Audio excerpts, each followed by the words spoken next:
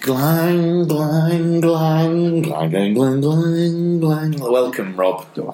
Welcome to you, and thank you for the intro there. Yeah, no worries. I was just giving a little bit of... because we want to discuss this theme tune at some point, don't we? We do, yeah. But we're not going to do it right now because this is a cracking episode. It is, yeah. Right. Yeah. After last week, which I didn't really like, and what did you think?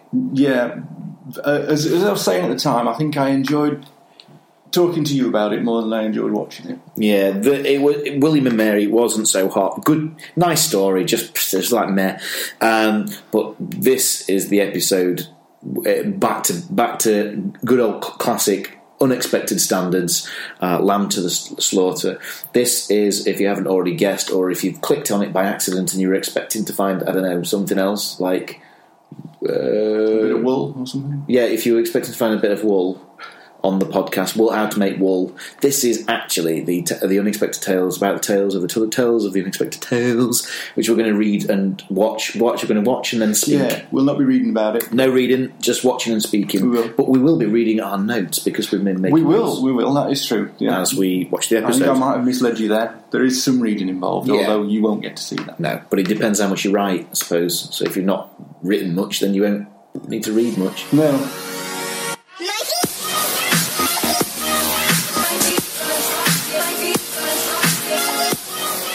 We've got the credits that roll. We know that Susan George and Brian Blessed are in this episode from the credits.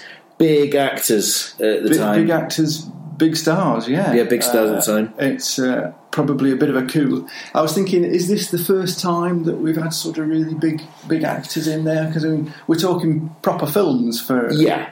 These are money actors. These are definitely names that you would... Oh, right, they're in it. I'll watch this then. Yeah, she's a beautiful woman. Blessed, big old actor. Great voice. I mean, we often have a link to fame here. We had you and Paul Daniels this week. My link here is that I actually did go fishing with his brother once. Brian Blessed's brother? Yes. Yeah. Oh, really? Yeah. How did that happen? Well, we both used to go to the same sort of club on a Sunday where you for drinks 12 till 2, that sort of thing, when licensing hours were a bit different to how they are now, and they had a match, and he and I both went. We were on sort of adjacent pegs, and so that's my link to Brian. That's fantastic. He hasn't got the beard. No. Really? Oh yeah. Does he look like him? Sound like him? Not really, but I mean, he might have been toning it down so as not to frighten the fish. Another link here is tenuous, but my mum's name is Susan, and my dad's name was George. Oh right, there you go. Yeah, so we're in. Yeah. Okay, let's kick the show off with this is your man Roald Dahl. Yeah, is back in his study office type thing, explains that this story wasn't down to his mind initially, like at least the idea didn't come from him. The germ, isn't it? The germ came from Ian Fleming. Who we've mentioned they were mates at the time, and he was out. They were in Vermont at the time, and they had a bad dinner, which was lamb, and they said, whoever cooked this should be shot. Or I think he said, it's obviously been in the freezer for years or something. That was it, yeah. Okay. And, the woman who cooked it ought to have been shot. And he says, no, I've got a better ending for that. And the story grew from there. So in this one, in the previous episodes, you said, this is a story about a little bit of nastiness, horror, a little bit of misdirection stuff. But this one is just going, this story was inspired by Ian Fleming. Yeah. Good mates. Yeah, there's none of it, is there? Simple as that. Watch. Which is really powerful, because now all I know is that lamb is in it somewhere. Yeah. But some really nice twisty turns in this one. Yeah. So let's crack on then, Rob. Right. It starts off with Susan George coming into the house. She's yattering on about being at the corner shop. Yeah. And we see immediately that it's 6 o'clock. There's a close-up of a clock. Oh, yeah, and there's you get an idea of some of the furniture, fashion, the ornaments and chintz in the house as well, yeah. But 6 o'clock quite important because which we'll come back to in a moment. And she's saying, I've got some cheesecake. And she's calling the husband's name. Yeah, Patrick goes into the room. Something that we already know because we've spotted the kind of like the dead body in the room already, haven't we? We can see that there's somebody lying down on the floor, isn't there? Yeah. And as she goes into the room, she also sees this, so we're not surprised at this stage. And then she's in utter shock. Absolutely, and I've said before, good acting from her, and I think it really is. I think it's really good sort of in shock acting. I was impressed by it. Superb. So she's. I'll talk about what she's wearing in a moment, but she's. Patrick, and oh no, and then she gets on the phone and who's this? Who is it? Who's that? It's me, she said. Yeah. So now, really nicely done. He's obviously linked to the police in some way. Yeah, because she's got a direct number. She hasn't dialed 999. Yeah, she's dialed somebody that she knows or a desk or something like that. Yeah. In the police force. Yeah. Now, they've got links. You ring the police, but at this point, there's no sort of thought of calling an ambulance. So she's just gone straight into the police. Yeah. Whereas, I would have thought, would you call an ambulance? It's a bit suspicious, isn't it? So she calls the police straight away, and then when the police get there, and I've got to say, I don't know if this is just a change in sort of tactics since then, but they do arrive without an ambulance. I mean, I think the first thing to say about the police arriving at the house is the classic sort of Brian Blessed entry, which is, she opens the door, Pat! Did they say Pat? Yeah, and it was he doesn't even say, hello, are you alright? What's going on? Tell me about it. Pat, did they say Pat? I'm imagining at this point, what has the conversation been in the police car on the way there? Have they not said it's Pat? Yeah. Because he's not sure who it is. Is it Pat? Somebody said Pat. Pat? Are you sure it's Pat? Pat? Well, we best wait until we get there. Pat? I can't stop thinking about Pat. Are you sure it's not Pat? No. Opens the door. Pat! Did they say Pat? And he's in. He's gone in, and he goes straight into the living room, and she's stood over. Now then, let's go back to what she's wearing then. It's kind of like some sort of caftan. Yeah, with leggings on or something. A roll neck woolly jumper underneath. Yeah. It looks a bit 60s. I mean, she's a 60s person. It looks a bit hippie. But he ushers her into the kitchen. Come on, let's get into the kitchen. And then, I mean, she's proper shocked. Yeah. Okay, so Blessed is constantly helping her. Do you want a drink? Do you want a glass of water? Now, we know that later on we find out that she's actually pregnant, so she asks for water. Yeah. We'll come back to the pregnancy in a bit. But I mean, he's been very officious by this point, Blessed. He's already had a report from one of his oppos that there's no sign of forced entry. And he sort of says, check upstairs. Well, they're constantly trying to check upstairs. In the background, when they're doing the investigation, you'll see policemen just running upstairs, back down again. Have you checked upstairs? And then right at the sort of like towards the end, Blessed says, "Look, you can stay at night once we're finished up looking upstairs."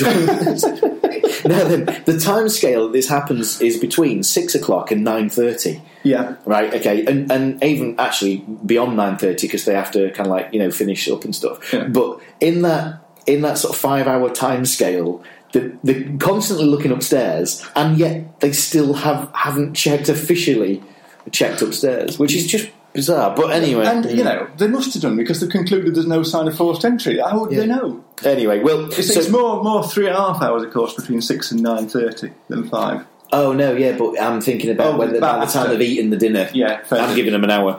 Anyway, so Blessed gets her sat down, gets his notepad out, and says, what's going on? Yeah. Tell me about it. Tell me all about it. And she says, well, she went to the corner shop. Yeah. Close up of them two here. Again, very intense. You can see a man. You can see the stairs behind him. And probably somebody going upstairs as well. There probably is. And I noticed there's a man on the phone. Yeah. Now, he's on that phone for quite a long time. He is also somebody who becomes... he's not a lead character in this. No. But his role is quite... Yeah. It's in your face a little bit. Yeah. In a good way. Yeah. Yeah. But he's really bringing... Where Blessed is obviously a friend of the family, this guy's been called in just to make sure everything's done properly. Yeah. Blessed may have been under scrutiny at some point and said, just get out with Blessed because we're not too sure on his tactics. He's heavy-handed. Yeah, he's the sort who, when the grieving widow opens the door, he just sort of runs in shouting, "Bad! Just keep an eye on him." So he is on the phone. He's obviously finding out something. What could he have been finding out? Don't know, because it does take him an awfully long time to do it. But also, all the information is what she's saying. Yeah. So what could he be finding out? They've come from the police station. We've rung the police station. They've come over in the car without talking about who it might be, which is why Brian has to ask. But then he has to ring somebody, and he's not ringing an ambulance because I suppose it could be an ambulance. It could be because it might not be 999. He could be ringing a direct line. Yeah, it's like the special number that they have to ring. I would say, when you are watching this, and I'm sure you'll want to watch it after hearing all we've got to say about it. Have a look at the man in the background and just sort of pay attention how long he's on the phone. There's even a cut scene at one point to him actually just being on the phone. Yeah, a close-up of him on the phone. Yeah. Not saying anything. No. But also, he's not listening to anything on the phone because he's eavesdropping to what the conversation is in the kitchen. Yeah. Which is Blessed and George having a flashback. Well, rather, she has a flashback. Yeah. So to 5:15, when she says, it was about 5:15. I was knitting some stuff. Well, she never says that. You see it, and he comes home early. He does. He comes home early. Yeah. So I almost expected the sort of mingle. So do you have that noise? Yeah. But it was more a mirror ball that did that. Yeah, it was, wasn't it? Yeah. But it is a Scooby-Doo flashback, and she's obviously telling him about what's happening. Yeah, from her point of view in this flashback. That's what it's about. So she says. This is where she announces, well, not announces, but this is where we find out she's pregnant because she says, he's kicked again today. Yeah, because he says to her, "How are you?" Yeah. And she says, "We're fine." Yeah, we're fine. Yeah, that's another good point. And then he sits down and he's obviously in a grump. He's obviously, well, not say grump, he's obviously got something on his mind. And it's a problem thing. He's very detached. I mean, she says, "I'll get you a drink, it's all ready." And then she goes over and I was thinking, what's ready? Because she actually opens a bottle of whiskey, or at least takes the lid off it. She then gets some ice out of a bucket, and she's going to get him some soda. There's nothing ready there. No, but also, I mean, it's been brewed, I suppose, or also, you do, distilled. Unless that alcohol setup and ice setup on the side is different to what he normally expects.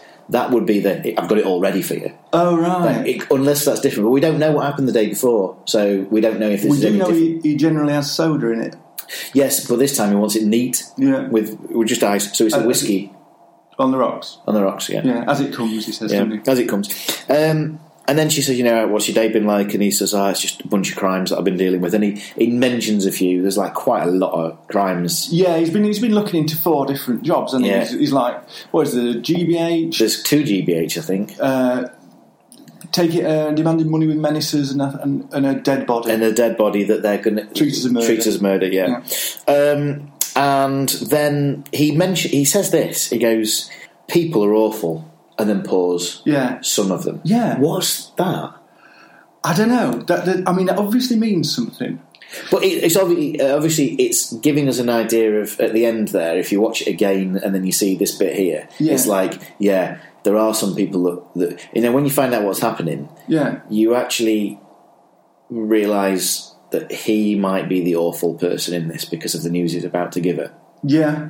So maybe it's just a guilt thing that's on his mind. Yeah. So do you think it's a bit of layer in that? I think that, he's setting it up because she's acting all nice, but he's acting really, really bizarrely just dreadful. Yeah, and she's sort of all lovely and cuddly, isn't she? He's not rude, he's just, as you said, cold. Detached. Yeah, he's just cold. Yeah. He's all weird. And then she mentioned, we've got cheese and I'll get you some cheese and crackers.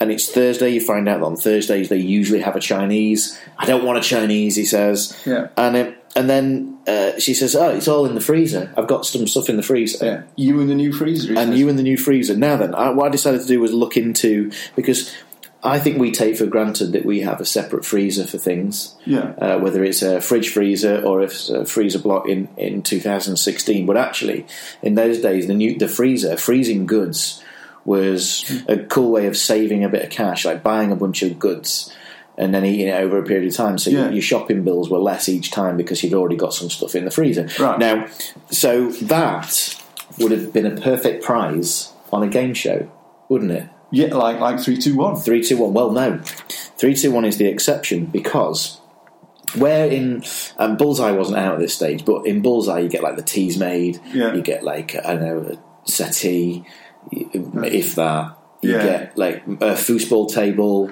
There was the sort of speedboat that nobody ever won. Yeah, but in 3, 2, 1, there was the first ever episode. Yeah. The prize was a pet dog.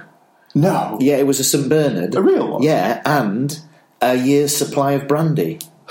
Okay, right. In another episode, you won a share in a racehorse, and in another one, you won some gold nuggets. But so that was 3, 2, 1. Definitely the exception. But when you interesting prize, yeah, exactly. But usually it would be like, enjoy this new fridge freezer. Yeah. And it would be kind of like, keep yourself cool with this new fridge freezer. It would be that. Well, while somebody pointed at it. Yeah, exactly. An attractive. It would have been a woman in those days, wouldn't it? Really. I mean. Anyway, so he mentions this, and so there's the stuff that's being frozen. The fact there's a freezer. There's a lot of this freezer talk. I mean, but one thing that's clearly not in the freezer is vegetables. Just meat. Yeah, because. She's got to go out to the shop for the vegetables. Now, I found that strange. I mean, maybe it's because freezers were new and so people didn't know about this. I mean, I remember when we got a fridge for the first time when I was very small. And around about that time, I was introduced to yoghurt because it was, again, in those days, it was a bit exotic, So my mum had been eating a yoghurt. I don't like raspberries. That does become important. She'd been eating a yoghurt, and I said, "Oh, I'd like to try one of those." And I said, "Have you got?" She'd had strawberry. "Have you got another strawberry one?" She said, "Oh, I'll have a look." And she came back with an open pot of strawberry yoghurt and gave it to me. And it later turned out that there wasn't another strawberry one. And she therefore opened a raspberry and poured it in her pot. Now, I felt it's a nice sentiment, but it's something that I thought, no, I don't know. So dishonest. Yeah, and then it made me reflection. I'm thinking, and I say I don't like raspberries, and I couldn't even spot that were raspberries. Does this make me look like a fake? I mean, to be honest, my yoghurt angst does not stop there, right? Because we were one of the first sort of people on the street to get a fridge. It's not that we were rich or anything like that. It's just it happened that way. And so other neighbours used to put stuff in our fridge. So after I'd sort of established this dependency on yoghurt, I was in the house and I went and got myself one.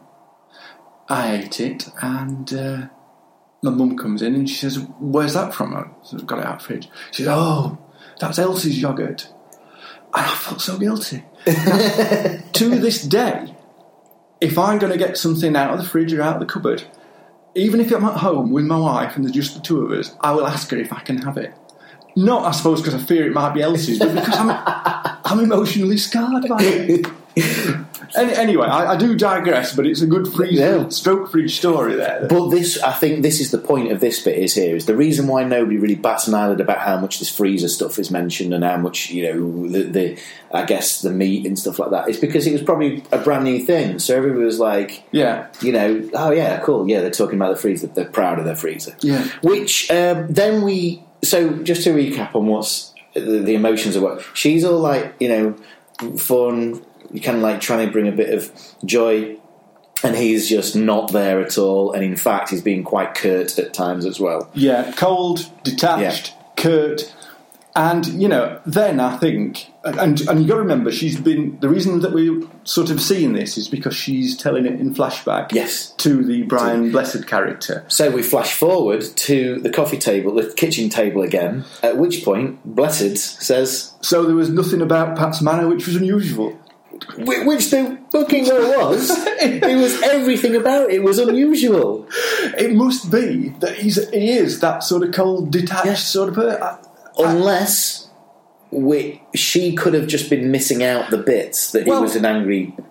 I thought about that. Right, it has to be that, doesn't it? I don't know. I mean, is it a joke? Because it did make me laugh when it made me laugh, and because I think that what we later find out about Pat, is quite important to the motives of what's happened. Yeah, yeah. So, is she just emitting the fact that he was in a grump?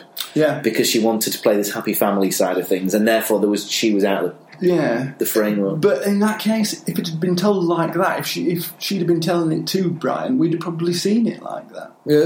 Good point. But then I guess in 24, 25 minutes, whatever these episodes length are, then you've got to be kind of like, we've got to get to the point here, guys. Yeah. Let's not mess about. But I did think it's a classic line. It was good, yeah, so nothing unusual about his manner, and we were like, everything was unusual about his manner. So then they're struggling, the policemen are now struggling. It's identified that the body was Patrick was killed between 5:30 and 6 p.m. and that's pretty much all they can work out. So Blessed just goes, fingerprints.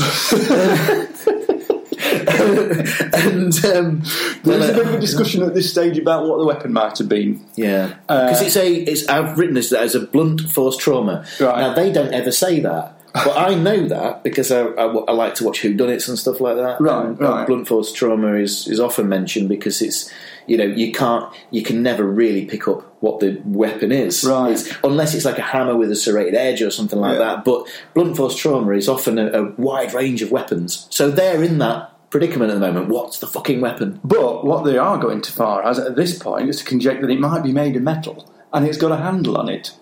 Why did they say that? Don't know. Well, I know with the handle because they say it because of the sort of swing of it. Yeah, but metal. But metal. There's no. I mean, it could be anything. Yeah, it could be wood. There's been no sort of. Unless it couldn't be wood because there would be little splinters. Do you think it'd be a bit early to? Yeah, obviously. I mean, this is again just to bring this confusion about what the weapon might have been. I think, but assuming it's a weapon, a metal weapon. It's probably not the right thing to do. And what's said round about this time, for the first time, is find the weapon, and you'll find... Brian Blessed says, find the weapon. The doctor comes back with the other half of this, which is apparently some sort of accepted or known phrase. You'll find the man. That's right, doctor, says Brian Blessed. So that appears there. Or the lamb.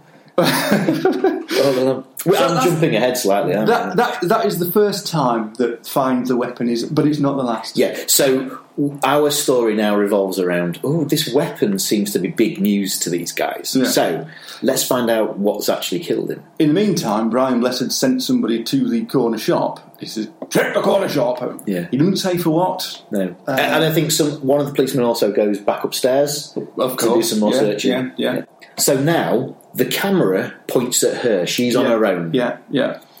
And we go into another flashback. That's right. But this is not a flashback that seems to be inspired by her talking to him. She's just thinking this. Yeah. We now know this isn't a story that's being sold. Yeah. This is actually what's in her head. So what actually happened was she gets back home. They're having this discussion about why he's in a mood. Yeah.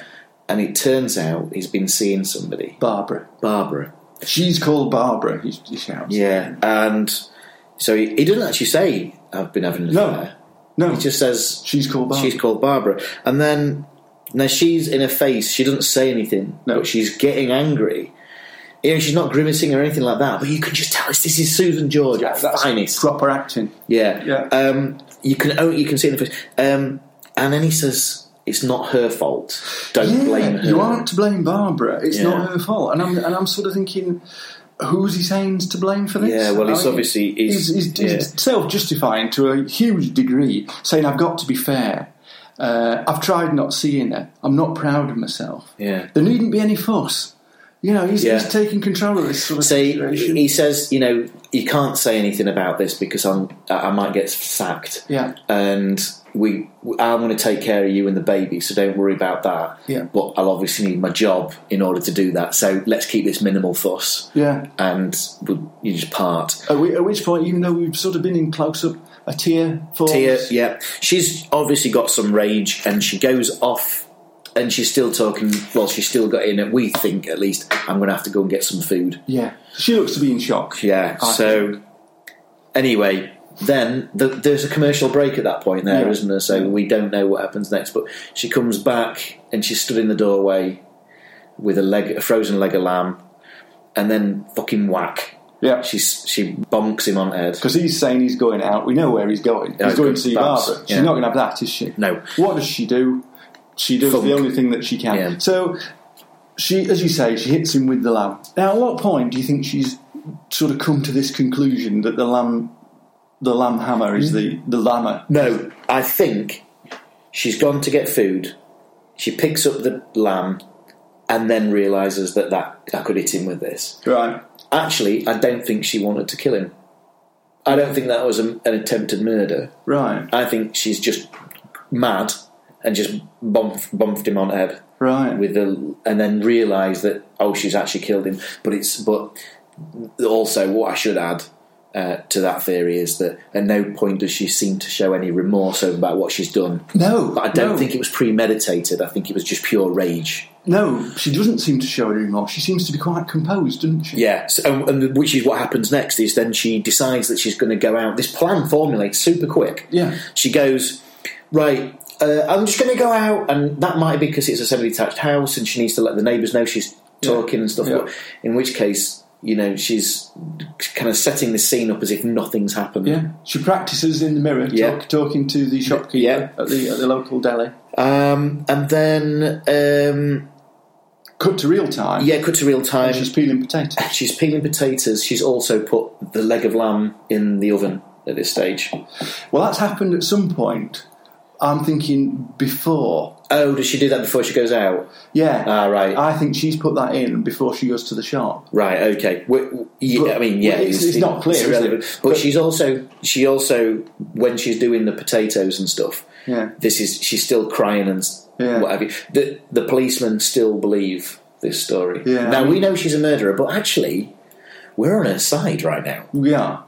I did check, actually, because I was wondering about the timings, and I checked how long it would take to cook a leg of lamb from frozen. So I checked in Sainsbury's website, other supermarkets are available. 2.5 hours, they reckon. So it does actually sort of fit in. It might have been a bit well done. From frozen? Yeah. That's good to know. Because it depends on the size, obviously, so don't go on that. Always weigh it, read the labels. But generally speaking, I looked at that. A good piece of lamb is the shoulder, by the way. Is it? Yeah. Love the shoulder of lamb. Probably not kill somebody with the shoulder, would you? Or if it was frozen, maybe you would. But no handle on it, you see. Depends how big the shoulder is. Yeah. The neck would be the handle there. Made a note here. She's cooking the fucking murder weapon. Yeah. Which is like that whole thing of, shoot somebody with an arrow made of ice. Yeah. And then he goes through them and then melts. Murder weap's gone. No evidence. No evidence. So this, now, going back to what the policeman says about find the weapon, find the man, the likelihood is now they're not going to find this murder weapon. Absolutely. So then she starts talking to Brian again. He apologises for leaving he gets her. his notepad back out, doesn't he? Yeah. He said sorry for leaving you. It's probably been upstairs. And then she tells a story about when she went to the corner shop. So we're now back in flashback to Brian rather than flashback in head. Yeah, so she's telling the story about when she went to the corner shop. Now then, the corner shop, we also know, was opened specifically for her. Yeah. Because at the same time, the corner shop man is telling the policeman about the fact the store was closed, but I'll open it for her. He obviously likes. Yeah, he describes her as beautiful, doesn't he? Yeah, but it's nice and everything. But he obviously knows she's married because he's going to get nothing out of his infatuation. So it's quite innocent. I've got to say, it doesn't look like a deli to me. It looks more like the shop in the Two Runners where you buy 4 candles from. Yeah, that's right. A bit art righty, isn't it? Yeah, absolutely. Or Monty Python. It must have been one of those types of shop in the 70s that you went and you got most things. Yeah, you got candles and handles, and you got hose and O's. You got those sorts of things in this shop. And legs of lamb. And legs, of course. Well, no, legs of lamb she'd already got. Sorry, she's gone to the veg and cheesecake, as we found out. And she buys a pound of broccoli. Now, that's a lot. That's like half a kilo, isn't it? Yeah. For 2 of them. So there's 2 of them. They've got a leg of lamb, which is a big one. It's big enough to kill somebody. 2 pounds of potatoes she buys. and a pound of broccoli. Yeah. That is quite a feast to be knocking up. For now, it's going to be getting late at night. Yeah, that's right. Maybe it was just that discounted because it was perishable. Because he's pushing the cheesecake. Yeah, he wants rid of that cheesecake. It's going to go off and stuff. Yeah, and. Does it sound good to you? Because she asks for ice cream. Now, no, he says no. Cheesecake with currants in. Now, to me, that really... I'm not keen on currants. but in the cheesecake... Yeah. Blueberries, strawberries... Not raspberries, obviously. But currants? No, I've never heard of No wonder he's pushing it. No wonder it's less. I went up to... One thing that fucking currants! One thing I really hate... Where's Barbara? One thing I hate about going into shops is the upsell. Oh, as you bought that, why not? Yeah. The other day, I went to the local bakers, just to get some bread so that I could have a sandwich. And went in, ordered it, and the one behind the counter says, anything else today? Now, that's another thing, right? They always say today. Today, yeah. Now, it's got to be some sort of psychological trick. I don't know, I sound a bit paranoid, but they always say that. And I always say to them, not today, no. Which sort of makes my wife a bit edgy because she knows that I'm sort of like having a bit of a play, which she always gets. So, anything else today? No, thank you, I said. So, oh, she said, right. Then she says to me, would you like a baguette for 75p? And I'm thinking, no. I've told you, I don't want anything else the whole day. Why are you doing this to me? I'm thinking of having a T-shirt made, right, which just says no upsell. And when I present myself at a counter, I'll just have it there. And they do this at... I do a lot of travelling with work, and I'm constantly using the service stations. And in one of the, like WH Smith's or something like that, you go and pay for something, and on the front there they have 3 chocolate bars that would be £1. Yeah. So like Dairy Milk or a packet of Randoms or something like that. Right. Say, would you like one of these for £1? I was like, well, obviously not, because I'd have given you that already. And like the money, it's not the money. It's I don't want that. I don't want that thing. I guess there are times when you go, oh, that bar's 75p. Yeah. But that one there is like twice the size. So I guess I get why they would do that. But why? But I would see that and just go, why isn't that over on the shelf where I could have made an informed decision? It ought to be assumed that if you've made a selection of some goods, they're the goods you want. Yeah, that's it. And I'm out. That's all I expect. I mean, shopping in general is fraught with it.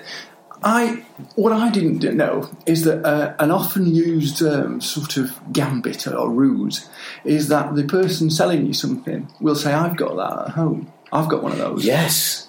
Now, I used to see a girl, and she was she described herself as a freelance home economist. And she was telling me about this day when she was selling microwaves. And she's talking to a person about this microwave, and she, call it a Sharp. And she says to him, oh, I've got that at home. And he said, oh, that's a bit strange, because yesterday I came in and I was looking at Panasonic and you told me you'd got that at home. Yeah, but it's like, I saw an episode of The Apprentice the other day where they go, oh, it's for my daughter, or it's for my dad, or something. Yeah. And I'm thinking, when these people turn up with a film crew, yeah, and they're clearly on The Apprentice, do they not think that that's a bullshit story just to get this at a marked price? Yeah. That's absolutely wrong when you're saying that. Yeah. But also, I'd be going, let's see a picture then. Let's get her on FaceTime now, stood next to that microwave, or him next to the microwave. And I just want to prove this story, because if you need to lie about this, what else are you lying about? Exactly. Jimmy, my son. Now then, I've written this note down here, and it was something to do with the music. But the music goes brang, and it's like really sinister. Right. But I don't remember why it went brang. But all the time now, as we're getting to the later part of the story, is the sinister side of it is coming through. The misdirection, the twists and turns, you can see them happening. So all of these things, we're introducing the idea that she could get caught here. That one wrong move and she's out. Yeah. But as we said earlier, even though she's killed a fella, I'm actually sort of on her side. I want her to get away with this. Yeah. I don't know what that's about. I mean, I don't think what he did was right. What I'm saying is I don't think he deserved to be murdered for. And yet you still... But I still want her to win this. I think it's because it's a clever crime. Yeah. Well, you see, I'd not actually sort of realise that, but I wanted to get away with it. Yeah. But for me, I think it's because he's so awful to her. Yeah, that's right. Which was what was missing from William and Mary for me, is that I didn't get an idea of how actually awful he was. But this, he's not just like she's the mother of his child. Yeah, they're clearly. Well, she thought they were happy, and then all of a sudden, not only is he dropping a bombshell, but he's being a twat about it as well. Yeah. Backstory. That's what's missing in William and Mary, isn't it? But it's here, expertly done. I think even the dialogue's better. Yeah. It's, So the body is being moved out of the living room at this point, and she hysterics. She goes hysterical. Good acting again. Tackled by Brian. You can only describe it as being tackled. Yeah, and also cameraman wasn't ready for the tackle because they go out of shot a couple of times while they're trying to get him back into the frame. But she says something here. She goes, "It was me." Okay, right. And then blessed goes, "You can't blame yourself. You can't." And then we of course, and it's at that point we get the second iteration of when we find the weapon. It's the old story. We've got the man. Yes. We've got it. It comes up there again. So it doesn't matter how much she confesses. They can't believe that it was her who did it. They're looking for every irrational way that this murder happened rather than the one rational way, which is when people see ghosts or pretend to see ghosts. Yeah. And then they spot something which is like a bush and go, "Oh, it was a ghost." Yeah. Rather than saying... obvious answer is it's a bush or a tree or a shadow or something like that. Yeah. Remember when we went to that haunted house? Absolutely. That did it for me. Right. Oh, I don't know whether I believed in ghosts at that point or not. Right. That was the moment I stopped believing in ghosts. Me too. Up until that point, I would not have dreamed of walking through a churchyard at night, But since then, well, the first thing, and this is a question my wife always brings up, why is it that if you're looking for ghosts, you have to go at night time? Yes, because they should be out at all points. Yeah. And it's harder to see in the night time. Those shows where they put like a nightlight on. It's not infrared, is it? It's some sort of visual display. Yeah, it used to be infrared. When they did Badger Watch, it was. But I think it's a bit better than that now. But so you can see like this night vision. Night vision, and. Well, they're not going to see nothing. And then you've got Yvette Fielding. What was that? And it's just people frighten themselves in the dark, isn't it? Just nonsense. Well, when we went to that haunted house, and first of all, they locked us in that room. And a lot of it is to do with the setup, isn't it? Absolutely. It's put you into that frame of mind where anything that you can't explain is a ghost. Yeah. Where anything that I couldn't explain, I explained very quickly with it was a shadow, it's an old house or whatever it is. Yeah. But when we did the seance thing towards the 3 o'clock in the morning or something like that, and I was cold. Oh, it's freezing. Yeah, and I was knocking my knees against the table. On purpose? No, because I was shivering. I was but then I realised I was moving the table, and they were the leader person, whoever that guy was. The ghosts are here, or whatever he said. It's a gift from the gods, isn't it? And I was like, well, I'll keep doing this for the next bit. So I did. So I kept lifting the table with my knee for 30 minutes because it felt like the only thing to do. I feel bad. But I paid money to do that. Yeah. And they took my money to pretend that there was a bunch of ghosts. They can't believe in it. But we did. But as I say, for me, the value of it has been, I now can walk anywhere, any time of the night, and I just don't have any sort of fear of ghosts at all. Yeah, completely agree with that. I forget why we mentioned the ghosts thing. Not remembering that at all. I mean, the last thing we were talking about was the second usage of finding the weapon. Fair enough. Anyway, so she then goes, after a while, "Oh Lord, the lamb!" Yeah, and by this time we know it's 9:30. It's 9:30. So the lamb is ready to come out of the oven. Yeah. Probably a bit too ready. Yeah. It's been in now since at least 6, before 6. We think. So it's 3.5 hours. So it could be well cooked lamb. Yeah. Or maybe it just wasn't on a high setting, I suppose she's cooking it from. Yeah. But then, it's not Sainsbury's recipe. No, yeah. So, unless you. So then she insists. Wait there, I can't eat this. Yeah. But there's a lot of you here, you've missed your supper because you've been at my house. Yeah.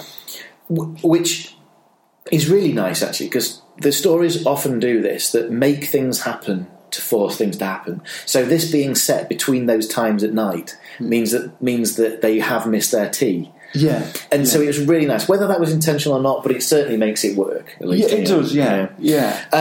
And she basically insists that the policemen cook it for themselves. Well, it's cooked. Oh, yeah, sorry, eat it. Yeah. And eat this fucking weapon. Which is the twist, isn't it? Yeah. But also, there is another bit of a twist here, is that the policeman, when Blessed is removing the meat from the cooker, they're all going, "Oh, lovely, Jack, lovely." Yeah. I thought, he's not saying that she's cooked it, he's taking credit for himself. So there's another twist right there. It's like, yeah, I got away with that. They also admire his carving skills, don't Carving skills, it's basically is Annie the hero. Dun, dun, dun, dun, dun, dun, dun, dun, dun. Yeah, well, I suppose they're sticking up to him, because, like, DI's just dead. He's the DS. I suppose there's going to be promotions. And in fact, that is mentioned because it's at this point, the third time that we get the old sort of story. Somebody says, "Find the weapon, find the man." And one of the other ones says, "Ooh, are you looking for promotion?" You know? Yeah. So because this, I think worthwhile pointing out that this is it's not done in one scene. This is over a period of a few hours. Yeah. And so we do cut a little bit, but they're started eating, and now they've finished eating. Yeah. And while they're eating, they're speculating on the Yeah, exactly. They're in the conversation and stuff. It's in their mouths. Yeah, it's both literally and figuratively. Yes, absolutely. Yeah, and we cut back to Susan George, who's in the living room knitting, and then after a while, just lets out a lovely little laugh. Yeah, smiles first, and then a lovely little laugh. Because what they've said at that point is, "We're doing her a favour," and I think she thinks you are more than you know. Absolutely, yeah. Because she's not going to. Well, they also know that he had, not necessarily affairs, but that he was a ladies' man. Yeah. They mentioned that in could it have been one of them as the know, they're still speculating about who could have done it. That the murderer must have been watching the house before. And then when she left, went in, and then they finish the tea, walk away. But then, brang, and the policeman who was on the phone phone guy, and going upstairs, he looks back, and at that point, did you think the same as I? Yeah, which was he's worked it out. Yeah, because he walks over, doesn't he? Because he sees the bone on the table. Yeah. But and what I'm he thinking, does, no, they're going to catch her, and we're obviously wanting her to escape because of what a gift that man is. And so he sees the bone on the table, realises that that's the murder weapon, and then he's going to, that's what we feel is going to happen. But what actually happens is he picks the plate up and pops it in the bin. Brang, brang, brang, that is a classic. It is, episode. Yeah. An absolute classic. It's everything. It has the big star. It has this nice set piece. It has one. Because it was filmed in different parts of the house, and also there was a corner shop involved. Yeah. But it felt quite close. It felt like I was really part of that action. Yeah. I wasn't looking at this as an outsider. I was looking at this properly in. Yeah. Lovely story. Some really nice twists along the way. Good acting. Good dialogue. Great acting. Great script. And a really nice. Great crime story. Yeah. I mean, unfortunately, though, we did never get to see upstairs. No.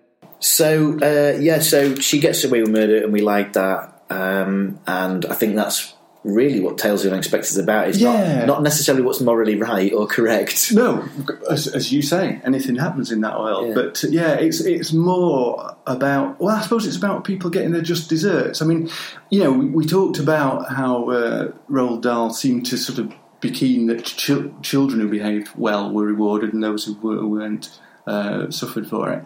I think in this one, there are a few themes developing here, which is that a person who acts badly gets their just deserts or deserved. Yeah. And quite often it's a woman who's been sort of wronged. Yeah. And then it all turns out right for her in the end. I see. And then, again, what he did wasn't I don't think he should have been killed for.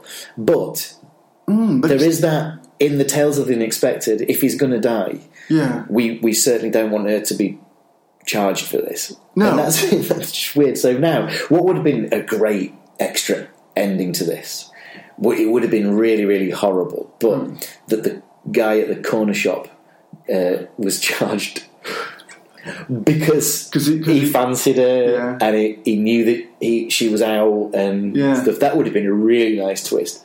I mean, I think I've improved that episode. Improved a really good episode, by the way.